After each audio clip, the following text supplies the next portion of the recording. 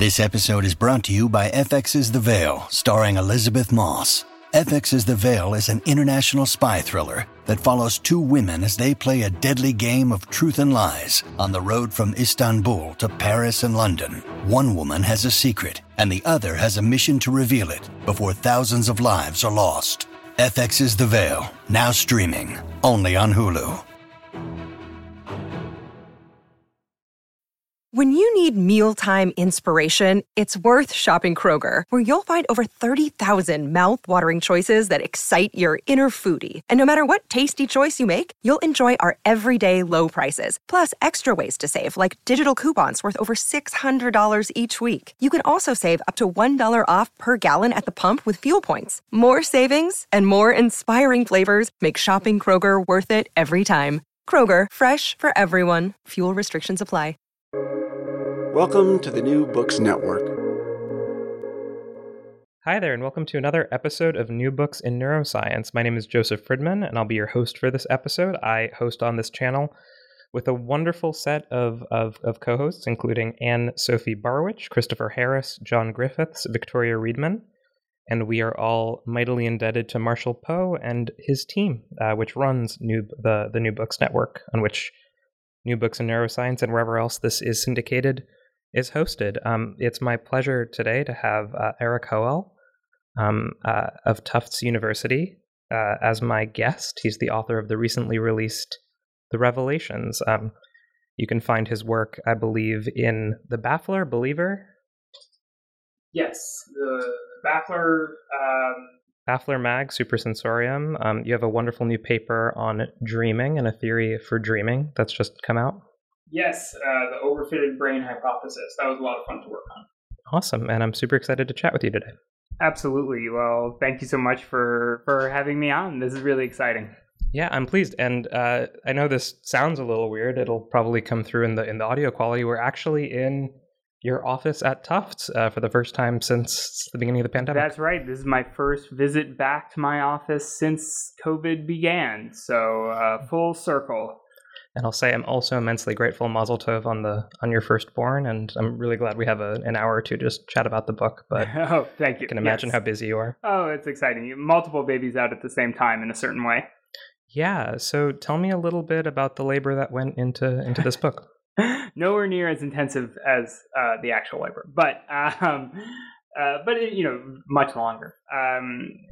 This was a project that took place over 10 years almost, and part of that is just me. Part of that is that the publishing industry does not move very quickly.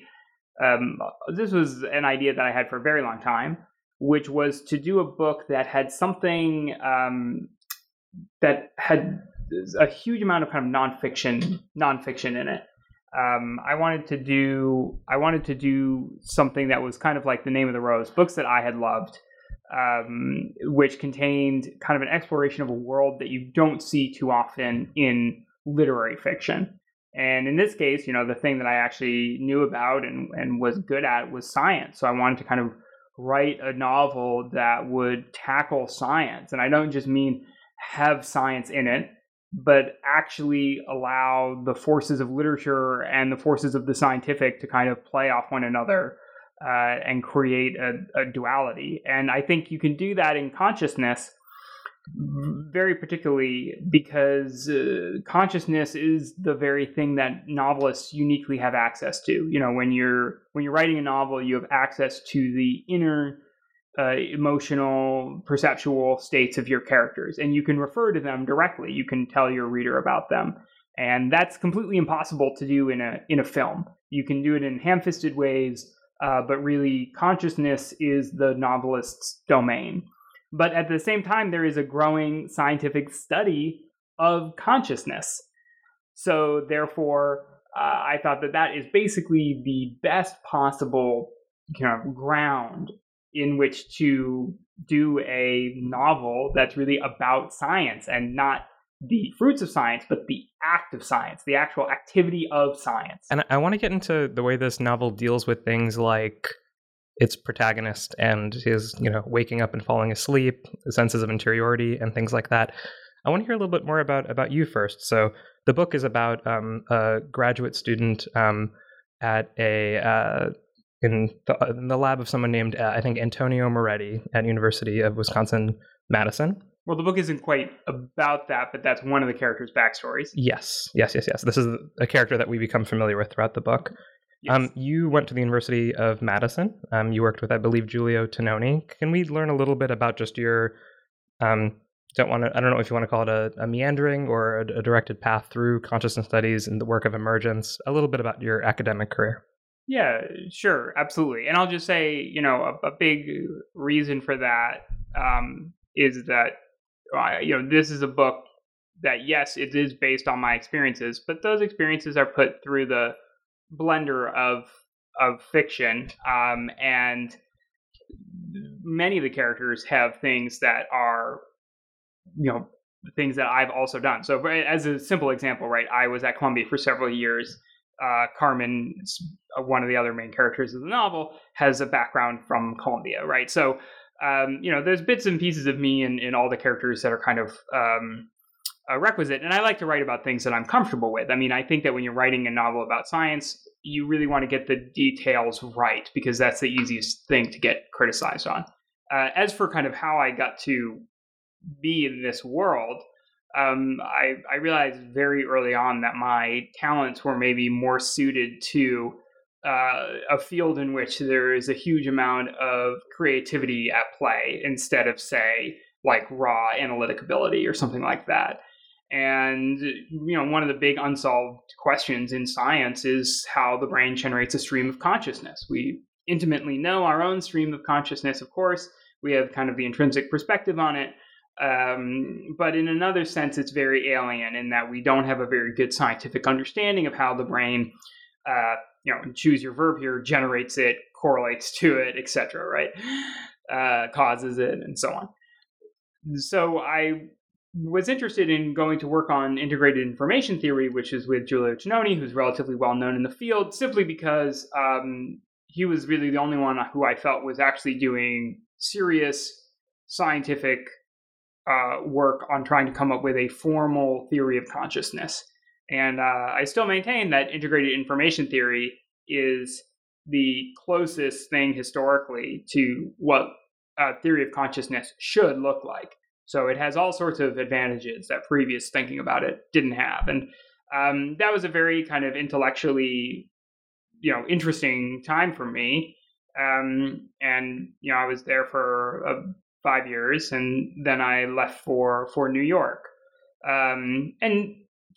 So I think that when you're working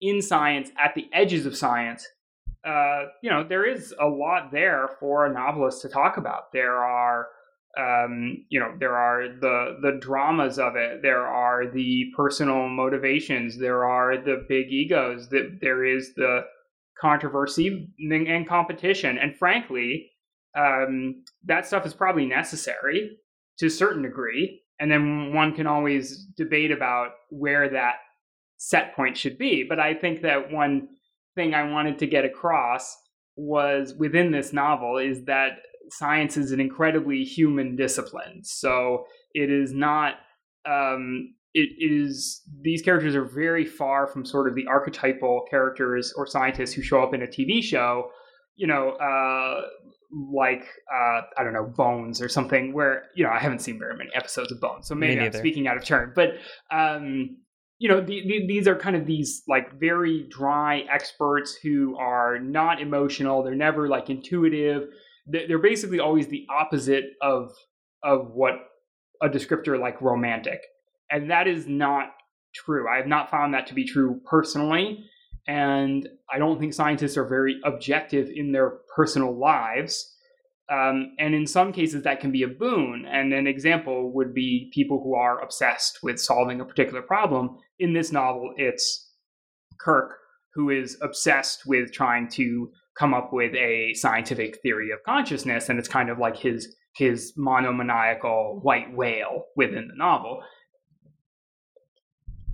Yeah, I appreciate that. I appreciate a book about academics that, talks about the psychodrama of mentorship, of, the push-pull interaction with peers, of, Yeah, I don't know. I think struggling with the demons of like not getting the thing out that you want, or not being able to work on the thing that you want to work on, or being able to work on it and it not going the way that you want it to.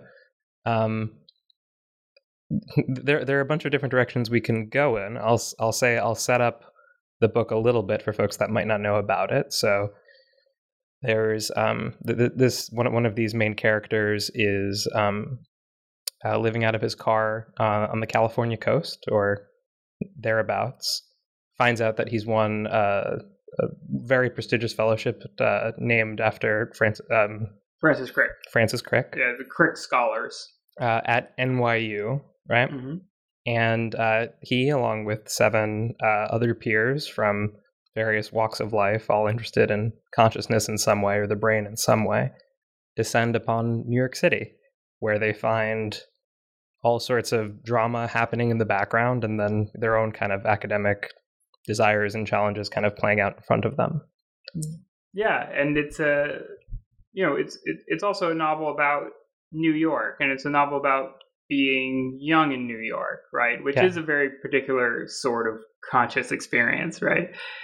And it's also about, when a group forms of new people or new scientists, or like a new program starts. Something that's happening a lot in the novel is that the building that they're in has this primate lab, and primate research kind of crops up over and over in the novel, as well as the dynamics among the primates themselves. And in a sense, they're kind of sorting through something similar, right? There's not that much of a difference between kind of the monkeys in the basement and the scientists, above. Not in that they're, immensely brutish or anything, but in the end, they're still trying to kind of figure one another out and, kind of establish who's going to get to speak and so on. And I was just very interested in that process. Anyone who's been to graduate school is familiar with it, but so is anyone who's kind of gone anywhere and then started a new life with new people who are all around your same age. I think that's an example of, it's a novel about science, but it's just set in that world, right? So the stuff that shows up in a normal novel kind of shows up there. Yeah. And did you ever work with primates? I did. Yeah. Yes. The animal experimentation is quite like an intense, visceral part of different parts of the book. I worked with primates at NYU. Yeah. There is a monkey lab right next to Washington Square Park, if it's still there. And I went there as part of it was an NSF fellowship, summer research fellowship. So I was there for a brief time over the summer. This was when I was an undergraduate. So, and yes, that was a lot of the early details of the novel are drawn from that experience. When you're writing, you are forced into an agnostic perspective, or at least you should try to always take an agnostic perspective. The novel does present animal research, and in a real visceral way of what it's actually like, which is not always pretty by any means. And my goal with that was to explore the thematic potential of animal research. It is there are sources of literary succor that you can find in various places, right? And I think the idea that you're going to go out, capture a primate, which is somewhere kind of some evolutionary ancestor effectively, and then you're going to open up its head and you're going to stick in this gigantic microscope that's bigger than it, and you're going to lower it down. That is a really sort of absolutely crazy thing that humans do. And I wanted to capture some of that intensity and semantic density within the novel itself, because I just hadn't really seen anyone do that before. So that was a big driver of it. And again, yes, some of my experience cropping up, but also, through a blender, right? So, there are significant differences. Although there is one scene in the novel in particular where a monkey almost effectively lobotomizes itself due to its brain being exposed, and that is something that really did happen, or that got very close to happening. Yeah, it was a wildly intense scene to read. Yeah.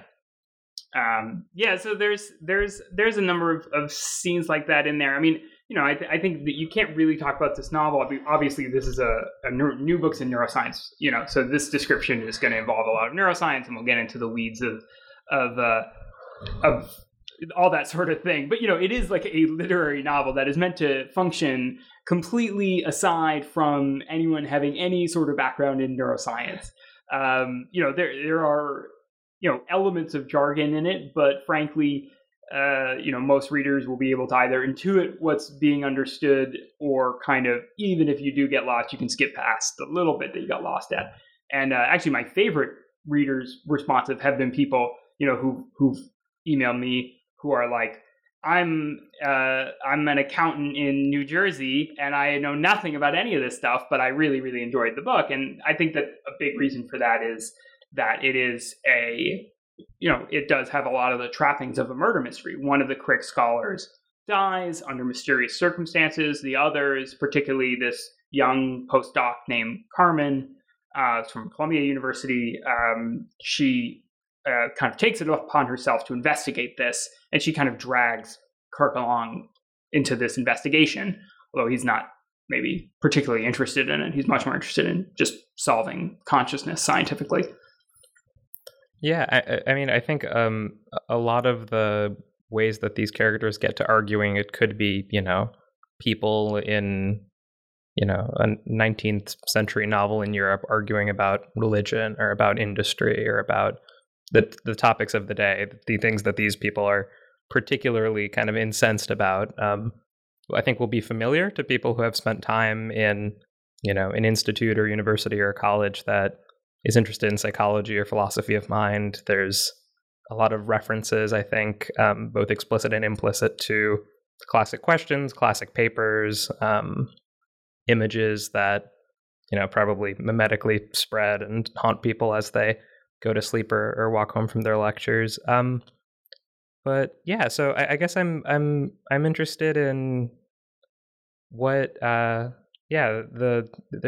is some goal, I think, to educate and to be a bit didactic or to pedagogical about complicate people's views of what consciousness studies is at the moment, what it could be.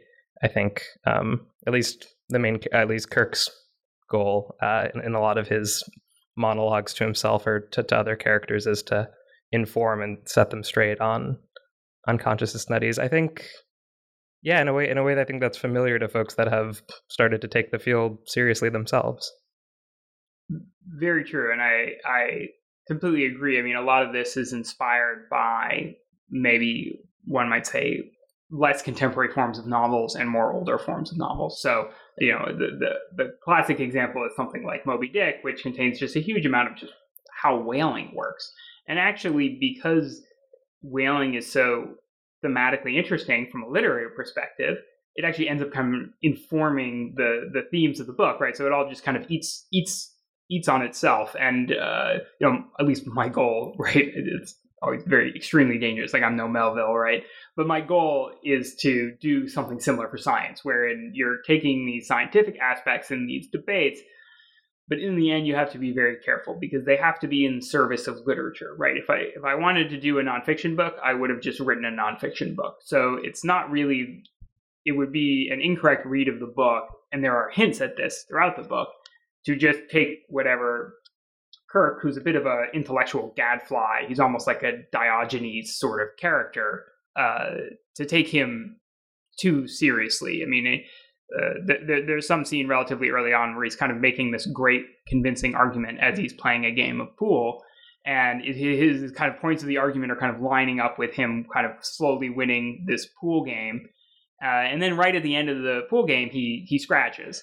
And I think that's it's a very kind of hint from the author of being like, this is a character who can be very overconfident and is very interesting, but you don't necessarily take everything that he says as gospel truth or that all his criticisms are correct. Much of those criticisms are of neuroscience. They're of issues around replicability. They're of issues around not taking consciousness seriously enough as a phenomenon that neuroscience needs to understand. They're of even questioning whether or not there is that much beyond neuroscience other than figuring out how the brain generates consciousness. And I think that those are some, legitimate critiques to a certain degree of the field. So I'm glad that they're in there and that people can be exposed to them. But I don't think people need to walk away from the book thinking a certain way. I mean, in a sense, a big theme of the book is about intellectual failure. I mean, that is a really significant theme of the book. So it's really kind of not there to convince people. But of course, some of the arguments I personally kind of agree with more than others. And there's definitely a sense, I think, these characters' lives, even when they're not in the lab, is engulfed in part because of the drama of what happened to their friends and of what's going on with them. But their work, to a certain degree, is a lens that kind of refracts every single one of their experiences and is like a draw. Some characters are more monomaniacal than others, but in part, I think the book is a wonderful commentary for people outside of academia about how intellectual, professional issues in academia can, really, this type of work that, people do can really dominate like a very significant part of their lives, and how slight changes in the texture of that work can just, crescendo, and like rattle, like a person's very like self-worth or what it is that they're doing. Yeah, certainly these are all people who take being a scientist very, very seriously. And I found that that's generally true. Like a lot of people, particularly people who kind of, eventually kind of worm their way up to the top of the hierarchy, are people who take it incredibly seriously and kind of lose their personality in it. And some of the book is about the dangers of that. I mean, a recurring theme that crops up is the lack of personal relationships that people can have. There's a couple scenes, but I think one is kind of a brief jump into a Nobel Prize winner's head, and kind of about, him and his wife going to get this prize. And then kind of just thinking about how amazing that trip was. But then, they never had kids. And so he kind of ends up coming home to this empty house and it's cold. And, at the end of the day, it's like, yes, you won the Nobel Prize, but you're kind of just alone in this bedroom, and you don't have very many friends or family, is kind of implied there. So that is, again, I think a recurring theme. And, I just wanted to treat science in the way that I've seen other disciplines treated in literature. Like, I think that there's more than enough there for fiction to bite hold of and tackle. And the key is always trying to do it in such a way that you don't overpower the literary side of it. I mean, it's very easy to do. When science comes into art, it's like this big, it's almost like this big bully wearing a capital T truth t-shirt, that just kind of muscles aside everybody. And it's not that literature should look at science and think, oh man, how can I take this big thing down? It's like, you're not equipped for that. But it is like, how can I have something interesting to say about it that is novel from the outside? And, a big way in which I try to balance that was just by making the characters almost, in a sense, unrealistic. I mean, it's not really a purely realist novel in the traditional sense. I mean, it's also a novel where, depending on your interpretation of what's going on at various points, there may or may not be a monster chasing some of the people. So there's elements of magical realism in there. And that sort of magical realism, both within the characters themselves. One of the characters, it's implied that she's so pretty that people might even freeze, like they almost turn to stone when they look at her, like she's some sort of Medusa. Kirk is constantly being referenced as a centaur because he's torn between two different worlds. So there's this element of kind of magical realism that permeates the novel, and it grows the closer they get to maybe you might even say understanding consciousness, kind of particularly the closer Kirk gets, the weirder events around them become, almost as if, the secret of consciousness is like pushing in from this other world, almost in like the way that a Lovecraftian, Cthulhu entity would. And I really enjoy that sort of knocking. That's throughout the book, and that's the sort of thing that I'm thinking about when I'm writing it. Right, I'm not thinking, man, how can I convince people that neuroimaging might have, contemporary neuroimaging methods might have some problems. Right, that's not really the first thing I'm thinking. Yeah, it's wonderful. I haven't. I don't know. Maybe it's in a kind of impoverished media consumption taste. I think like the thing this most reminded me of in the way that the science interacts with the art is something like Devs, where that's a television show on Hulu. I saw that. Yeah. Absolutely. I'm an Alex Garland fan. Yeah. Someone recently asked me if you had to choose someone, to direct some adaptation of it. I was like, Alex Garland in a second. But yes, I mean, and first of all, Devs was, it's different in everything except, you're right, some sort of tone or atmospheric connection. Yeah, just the way that like if you go to the kernel of like what drives people in love and crazy about like a scientific topic, and then maybe explode that out into like a real world and a real place. I think there you're seeing commentary on like Silicon Valley and the tech world, and the way that tech companies interact with governments and with people living in the cities around them. Something like this also picks a culture somewhere and offers a lot of commentary on the situation of everybody kind of living around them, but through the eyes of specifically like a certain set of tools and a techno-scientific dream that these folks are trying to work to realize. Yeah, it's very strange because, a lot of people pick up this book or think they're going to get some sort of science fiction out of it. And it's actually made it a little bit difficult for the publishing industry to figure out like what it is or where to place it, sure. Right? How to understand it. But it's not actually science fiction, right? It's just about, nothing in the book is science fiction. They're just scientists. It's just about scientists, and and the actual process. And actually, funnily enough, if you look through science fiction, there are some cases of science fiction writers like Ursula K. Le Guin writing about scientists. I think that's The Dispossessed, which is a great sci-fi novel about a scientist. But actually, scientists themselves and the process of science doesn't really show up very much. It's all about kind of the tools and the progress. It's just stuff set in the future, right? So anyways, it seems like a very small genre in a certain sense, but I also think that it contains all sort of the trauma of humanity in it.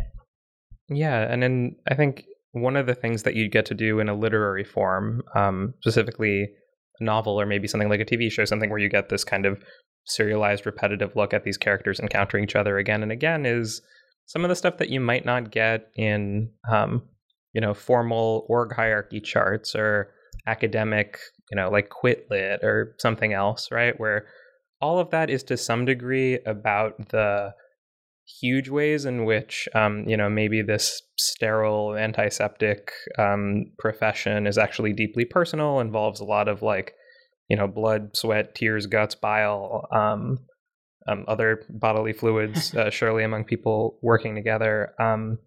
But in a book like this, and in a fictional setting, you actually get to explore a lot of that. The romance, the psychodrama, these people, the way that I think like relationships form and that those, might precede or prefigure scientific projects or come after them. I think there's a real look at like just the relationships between different people. Again, it is a job, but like that go day in, day out into this very kind of time-consuming, energy-consuming work. Yeah, and I think in the book, it might be Carmen who thinks this. I forget if it's Carmen or Kirk who thinks this, but there's this notion of scientists as contemporary priests. There is always a sense, and I think one should be honest about this, and this is why people say things like everyone's kind of content with the fact that scientists don't make that much money, you'll hear this. You're like, oh, you can go into science, but you won't make that much money, but you'll be able to do science, right? And then it's like, well, wait a minute. I would say that about almost any other job, right? It doesn't quite make sense. And I think one of the characters has this thought of, it's kind of like being a contemporary priest, right? It is like a secular priesthood in that you're trying to understand the ontology of the universe. And it is so exciting, and some people are kind of called to it. At the same time, I don't think this is a book that fetishizes science or scientists. I think it's very, very critical of them in many, many instances. So I wanted to kind of get those two things across, right? That it's incredible to live this life of ideas and people's personalities become bound up in it. While at the same time, they're within, this huge structure, which is contemporary academia, which has some very good aspects to it, and also some really kind of terrible aspects to it. And people's personalities kind of bounce around between this priestly draw and then the realities of, the bureaucracy of managing a lab. So I wanted to turn to one of the structure of the book, or maybe one of the devices of the book. Every chapter is a day, which means that you get to experience a moment of awakening and something else. So I wanted, was that originally in the structure? Did that come about when you realized that, it would be neat to have many, forms of eyes opening and then eyes maybe closing, something else? Yeah, every chapter begins with a waking scene, and every chapter actually begins with the same 3 words, which is Kirk wakes up. I wrote a lot of different waking scenes. Hopefully they are not boring, right? Most are about a paragraph. Hopefully they're kind of differentiated enough to be interesting. People talk about things like a stream of consciousness novel. So this isn't really a stream of consciousness novel. And that's actually because I don't think that stream of consciousness accurately reflects consciousness. Probably accurately reflects a baby's consciousness, which William James referred to as a booming, buzzing confusion, which, if you read James Joyce, you'll get the same thing. Adult consciousness is structured. So it has a deep structure to it, and it has a rhythm to it. And that rhythm is, I think, for most of us in the modern world, it is the weekly one. So like, what day is it? Okay, it's Tuesday. What do I do on Tuesdays, right? And first of all, I'd never seen a book do that. I think that there are 32 chapters in this book. Each chapter is a subsequent day. So I think it's like a month and a day for the entire novel. And, why do writers choose to have what might be called an arbitrary constraint? Because, by the way, when you do that, you make your job way harder, right? Because you're not allowed to play with time. You can't just say 6 months pass, right? You're not allowed to play with time. You're not allowed to do all these things that you can do. The book is written in the present tense. And yet, I think that it does have, I worked very hard for it to have pacing, right? For it to be like, okay, you're actually pretty interested in what's actually going to happen next because of, these strange events that are going on, around these characters. And so, as to why novelists do stuff like that, I think the only answer I can give is that when you're looking at a blank page, it's completely unconstrained. And so it's infinite. It's just this infinite white place. There's no up or down. It's like that scene in The Matrix, right, where Neo's in that pure infinite white space. And that's what the blank page is for a novelist. And so then the question is, how do you overcome that? And you start by adding constraints, and constraints then partition up what was infinite becomes partitioned, because then you say, okay, even though I don't know what's going to happen next, I know that it has to fit these constraints. And so the infinite dimensional space I'm dealing with suddenly has like an up and a down and a before and an after and so on. And so all these constraint techniques are really, I would argue, orientating techniques that writers use to motivate themselves and cure their fear of the blank page. I mean, at least I think subconsciously that's why we do it. But the spiel I give is that, of course, it sets you next to the consciousness of the characters, and for a while you're with Kirk, and then you're actually with Carmen for a little bit, with her waking and sleepings. And so I just think it's a good way to affirm a point of view, and that's what the novel's all about: points of views, trying to understand points of views of human beings, of animals, of different complexity, maybe even of clumps of cells. Yeah. All the characters end up with their own personal cerebral organoid at one point, which again, sounds like science fiction, but it's not now. And in one case, the cerebral organoid outlives the person it comes from, right? So, frankly, a big part of the novel is just that it's very difficult to make. It's very difficult to make moral choices. It's very difficult to make personal choices. It's very difficult to make to make choices about what one should or shouldn't value, just in general. If you don't have a theory of consciousness, like a real theory, like we don't actually is an ant conscious? We can all argue about it. No one has any actual idea. That will depend entirely on what our scientific theory of consciousness eventually tells us, if we do get one, which hopefully we will. But it's like, okay, well, that may sound like, who cares? It's just an ant. It's like, okay, well, what about a chicken? And now suddenly this question has a host of moral kind of implications to the degree of chicken consciousness. One could be Descartes and say that animals are automata. One could be the opposite of Descartes and say that actually maybe animals are whipped by more wild emotions than we possibly have access to because we have this suppressive, inhibitive prefrontal cortex. In which case one could be the opposite of Descartes and think that man is the automata in a sense, right? Certainly that would flip much of our moral calculus about what we eat and how we operate in the world. And we don't even know really what the ontology of the universe is because we have this big unexplained phenomenon, right? It's kind of like dark matter or something, right? It's like, you can say you understand the universe, but if you can't see 95% of it, then you really actually can't say that. The universe might be very different in a very weird way that you don't understand. And consciousness is the exact same, right? The universe might be very weird in a way we can't understand. And that implication is kind of spread like jam, over the bread of the novel. It's a terrible metaphor. I'll take it. Where can people follow you? Where can people learn more about the book?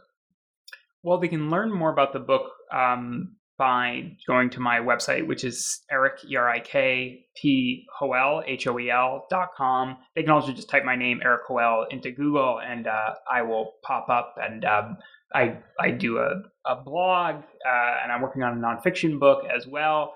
And I've got plenty more planned, but I think that this book will always have a very, very special place in my heart. I always recommend it to people as, well, you certainly have never read anything like it. So it's worth checking out just for that alone. And I'll agree. Yeah, whether you're in neuroscience or not, this is a wonderful set of ideas to get lost in for a little bit. Oh, I so appreciate that. And Erik is also on Clubhouse on occasion, and I believe if you're in Boston, there might be a chance to meet him. Yes, of course. Always happy to meet readers and of other professionals in this area. The thing in July.